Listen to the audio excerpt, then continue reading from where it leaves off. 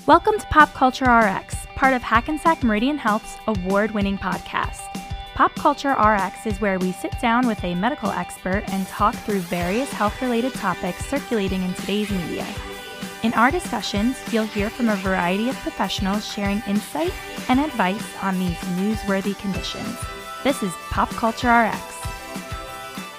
Many celebrities, including Rebel Wilson, John Goodman, and even Adele, have slimmed down this past year. Today, I'm here with Dr. Hans Schmidt, Chief of Bariatric Surgery at Hackensack University Medical Center, to help us achieve our own weight loss goals this year. So thanks for being here, Dr. Schmidt. Great. Thanks so much for having me. So what's the first thing we should consider when losing weight? I think you have to set reasonable goals. Many patients are trying to reach their ideal body weight, which is often too thin for them at the stage of their life that they're at. So I think you need to set reasonable incremental goals and work toward them.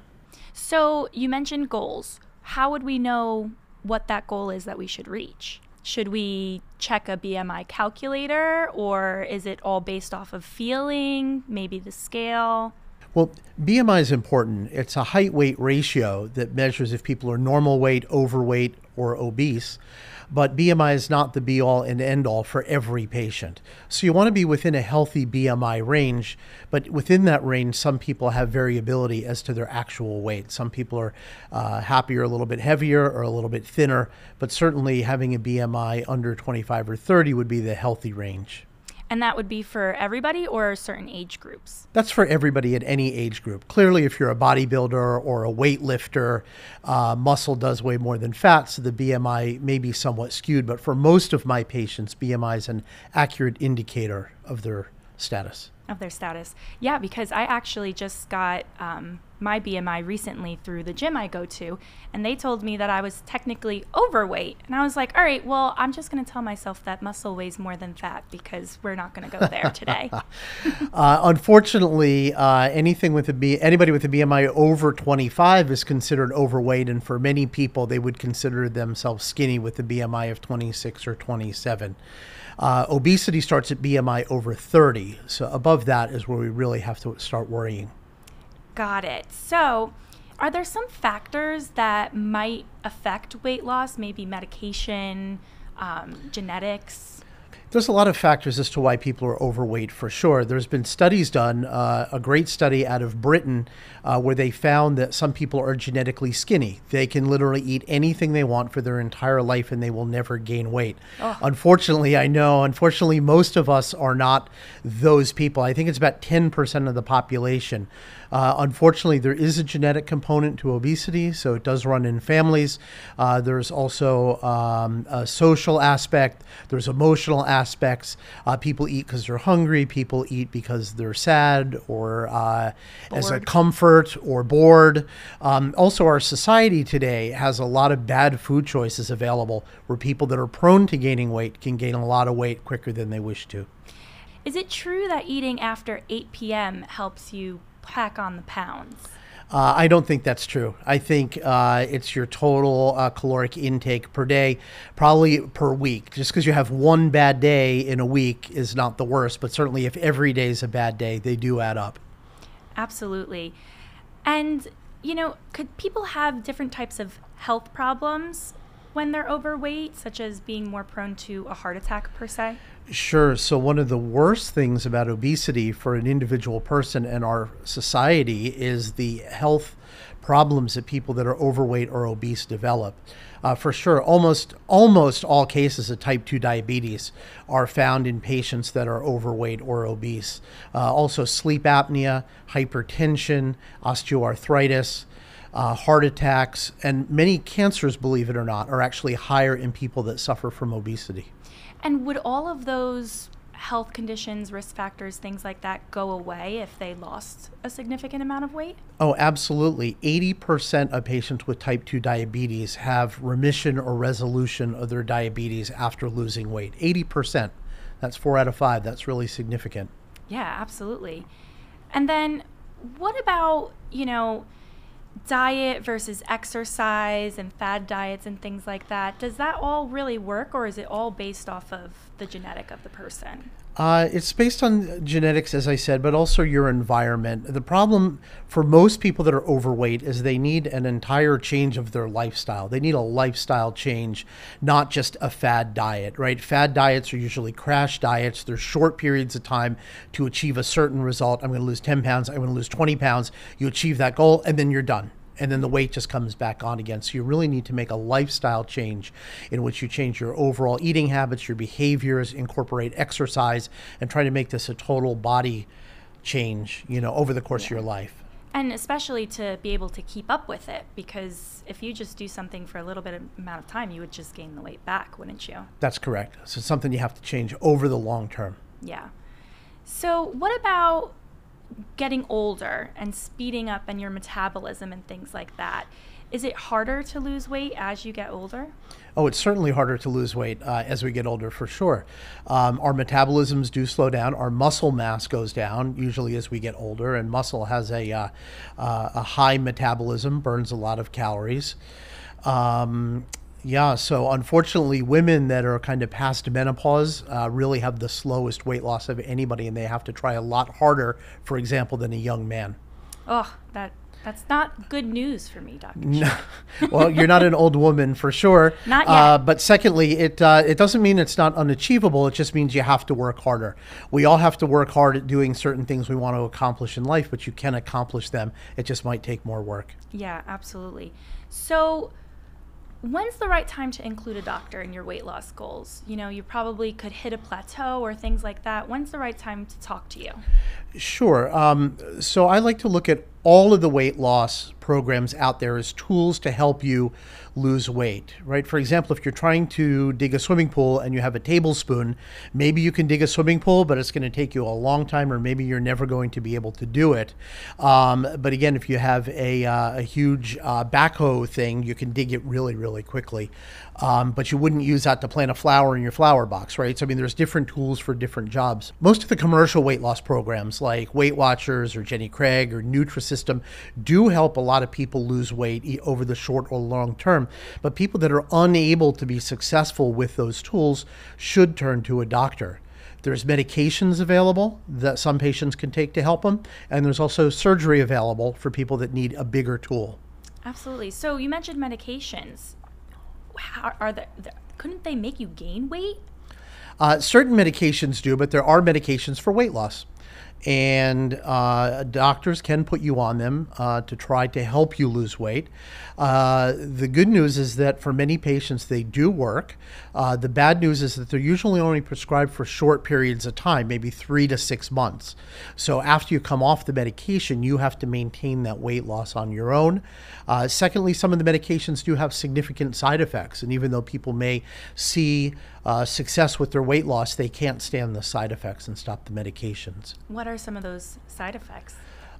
Some people, it depends which medication, but some of the medicines sort of speed you up a little bit. People get jittery, they can't sleep, they get mood swings. Others can cause nausea or headaches or other side effects. So it's really on an individual basis. Yeah, it really depends on you and your person. Yeah, sure. And some patients that have high blood pressure or other diseases can't take them because of potential interactions. Yeah. So you mentioned surgery. When do you think is the right time to go and say, you know what, none of this is working, let me go for surgery? Should you wait a certain amount of time or just go for it?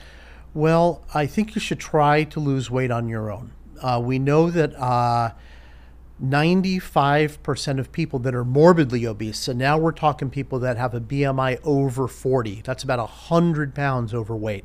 So we're talking 95% of people that are 100 pounds overweight cannot lose the weight and keep it off for 2 years. Okay, so only 5% of the people succeed. But if you're one of those 5%, you don't need surgery, right? So you should try some of these weight loss attempts to see if you're one of the people that can lose the weight. But unfortunately, 19 out of 20 people won't be successful, and they are then candidates to have surgery to help them. And are there different types of surgery, or is it kind of like a one-size-fits-all? No, there's definitely different types of surgery to help people. There's several different surgical or interventional options available, and it's best to talk to your doctor and your surgeon about which one is best for you. They all have different efficacy and they all have different risks, and you should really talk to your doctor about which is the best procedure for you. What's the one that you do most often? So right now, the most common operation that I perform in my practice and is performed around the country and around the world is what we call the sleeve gastrectomy procedure. So what happens during that procedure? So all the surgeries that we perform in this day and age are done laparoscopically, which means they're performed through little incisions. We don't cut you open. We don't put our hands inside your abdomen. We usually make a little 1 inch or smaller incision by your belly button and just a couple little pokes above that. We put a small camera inside your abdomen, and we use instruments to operate on your stomach and or intestines to perform these procedures. So the sleeve gastrectomy entails removing a portion of your stomach, which helps you then with your appetite and your portion size. For a lot of people, believe it or not, our stomachs are the problem. People are very, willing to get their gallbladder out if they have a problem with their gallbladder, or their appendix out if they have their problem with their appendix. But I think a lot of people don't realize that the problem with their weight is actually their stomach. And why is that? Because the stomach is hungry? You're absolutely right. The stomach makes one of our main hunger hormones. And when your stomach is empty, it makes a lot of that hunger hormone. So for a lot of people, diets become a battle between hunger and willpower. And usually your willpower can overcome hunger for a while, but not over the long term. Eventually your hunger will overtake it, and then you'll end up eating maybe more than you would have eaten if you weren't on the diet, right? So hunger is one of the problems with your stomach. It's a hormone called ghrelin, which is made by the stomach and acts on the brain to make you go eat something. Secondly, your stomach can hold a lot of food, right? I ask our medical students often, who here can eat a whole pizza? And a bunch of hands go up in the room. We can eat a lot more food than we need to. When we eat, we also want to be satisfied. So if you've ever been on a diet and you try to eat a little teeny portion of food, 20 minutes later, you're in the refrigerator trying to find out where the rest of it is, right? So you want to eat till you're full. And unfortunately, it takes a lot of food to fill our stomach. So that's a long way of getting around to the fact that the sleeve gastrectomy removes the portion of your stomach that makes that hunger hormone. And it also shrinks your stomach to a very small size. So you still get full, but you do get full on just a few bites of food. Got it. So that willpower is a little bit easier when it comes to not going back to the fridge for more. Correct, because once you're full, most people stop eating. Even though I feel like once I'm full, if it's good, I'm ready to keep going. That's because there's more room in your stomach. But if there's no more room, if you're truly stuffed, that you're done. So let's say I'm a patient of yours. What should I expect when I come into your office? First of all, to get your weight measured and your height measured, which can, believe it or not, be pretty traumatic for some patients. Some people avoid scales completely because they don't want to know what their weight is, and they're shocked when they see what their weight is. And also to get your height measured. And most people think they're a lot taller than they really are. Always. Yeah, because we had our height measured probably last in junior high or high school. And now that you're, 60 years old, you're not that height anymore. So we measure your height and weight and vital signs, and that helps us calculate your BMI. Okay. Then at your first, in our office at least, at your first meeting, you do meet right with the surgeon. We'll sit down, we'll review your medical history, we will review your previous weight loss attempts, the successes, the failures, and determine if we think you are a candidate for surgery. And if so, we will describe the procedures to you. We'll come up with the best procedure for you. With you, we don't tell you what the best procedure is. We work with you on determining that. And then we start the preoperative process if you choose to go ahead. So you mentioned that there might be some things that might disqualify you from getting weight loss surgery. What kind of things might disqualify you? Well, first of all, if you don't meet the BMI criteria, We've seen people that are barely 20 and 30 pounds overweight come in and say they want surgery because they can't lose that last 20 pounds. That is not an acceptable procedure for somebody looking to lose 20 pounds. There may be people that have severe medical problems and they wouldn't be safe for general anesthesia. Surprisingly, this is very rare. Most patients that have severe medical problems benefit the most from weight loss, so we take that all into account. Also, patients that have substance abuse issues or underlying psychological disorders that are causing them to eat or to not understand why they're eating would also be disqualified from surgery. Interesting. So what about recovery? Does it take a long time to recover from this type of surgery? No, laparoscopic surgery is really wonderful for the patients because the recovery is really quick. For most of the procedures we do, patients go home most likely one day after surgery. So you have surgery Monday, you go home Tuesday. Pain is minimal. Most people are off pain medications within a day or two, and most people are driving and back to normal activity like in 3 or 4 days. Would you have to be on any sort of special diet or no lifting or anything like that while you're recovering? Because I don't actually know, but once you have bariatric surgery, does the weight just kind of like fall off, or is it take a couple of weeks before? Sure, there's two questions in there. There's a do you ton have of to be on a questions in special there. diet or Yeah. something else? Yeah, so yes, you have to be on a special diet. Your stomach has to heal, right? We are in the sleeve dividing your stomach and taking part of it out. In the gastric bypass surgery, we're also dividing your stomach. So that has to heal up. So we generally put you on a restricted diet for the first month or so, usually typically liquids for a week or two after surgery, thin liquids, maybe protein shakes. And then after that, we put you on a mushy consistency food, like a yogurt consistency food for a couple weeks, just to allow your stomach to heal without over distending it. But long term, most patients after any of the procedures can eat all of their favorite foods. You can eat any food that you like to eat. You just can't eat very much of it at one sitting. So you can't go back and eat an entire pizza again. That's correct. Maybe a half a slice, but you're going to be as full as if you ate an entire pizza, right? So if you're looking for that fullness, certainly after the sleeve, you will get full on a much smaller portion of food. You'll get full a lot faster too, Correct. probably. Mm-hmm. Yeah. So what would be the hardest part in the patient journey of keeping the weight off after they lost it? Sure. So portion size after any of the procedures usually remain pretty restricted. So you won't be able to eat more than, say, one slice of pizza at a time. But as you said earlier, people eat when they're anxious, when they're sad, when they're bored, and calories certainly add up. So if you are sitting at your TV watching your favorite movie and you have some popcorn or some M&Ms or some pretzels, or at your desk at work you have, a bowl of candy on the desk, you can literally sit there and eat one bite of it every couple minutes for the entire day. So you're never getting full, but you're putting a lot of dense calories into your body. And that's the main reason that people gain weight. We call it grazing, where they just eat little bits all day long. And is there a chance that they would have to come back to you after weight loss surgery because maybe they gained the weight back?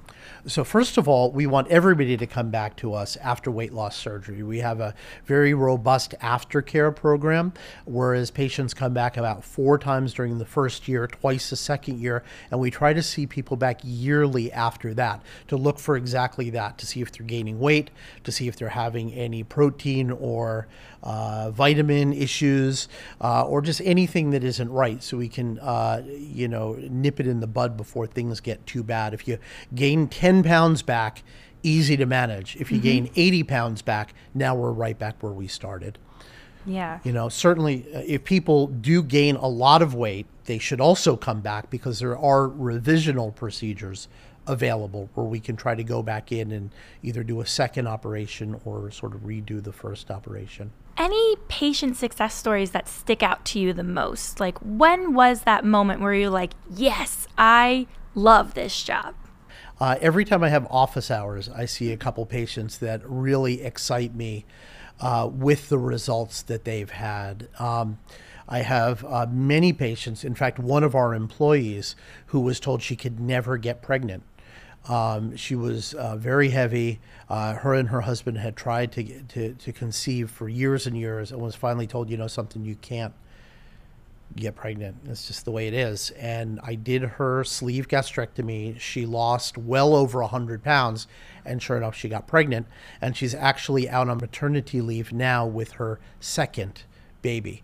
So to see people build a family that didn't think they could, I think is really rewarding. Absolutely. And you mentioned previously, before we started recording, about airplane seats and not having to ask for an extension belt anymore. Sure. And those little wins. Yeah, I had a patient waving his hands over his head. He's like, "Do you know what this is?" And I'm like, "I have no idea." And he said, that's the signal to the stewardess to get me the seatbelt extender, which he no longer needs to do.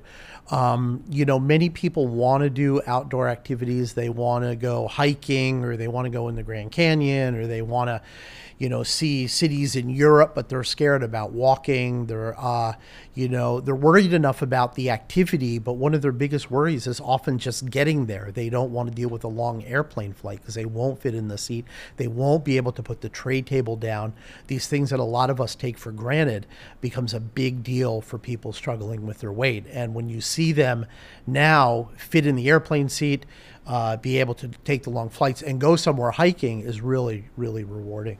Most of us feel so good if we lose like 10 pounds, right? If you can lose 10 pounds, your clothes fits better, you sleep better, like you're just so ecstatic that you've lost 10 pounds. And when you see somebody that's lost 100 or 180 or lose actually 250 pounds, it's such an amazing change in their life. Because just a little bit of weight loss matters so much. Absolutely. That could totally, like you said, you could build a family off of that. It's life-changing. It is life-changing. So is there any advice you can give us for those who have weight loss goals for their New Year's resolutions? Yes. I think you need to be accountable to yourself only. I think that you need to track everything that you're eating. I think calories come in surprise places. I think we look at what we're eating and we're like, well, that's not so bad. And if you actually measure what you're eating, it may be a lot more calories than you think. So I recommend everybody get a tracker app for their smartphone, where you can put in everything you eat. It calculates your calories, your protein, your carbs, everything like that.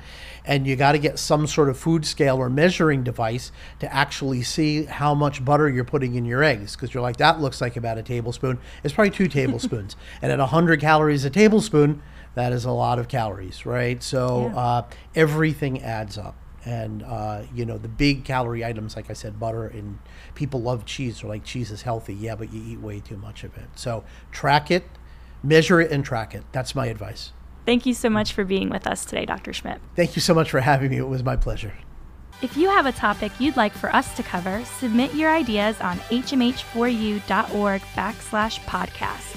Your suggestion could be included in the You Asked For It special episodes. The material provided through this Help You podcast is intended to be used as general information only and should not replace the advice of your physician. Always consult your physician for individual care.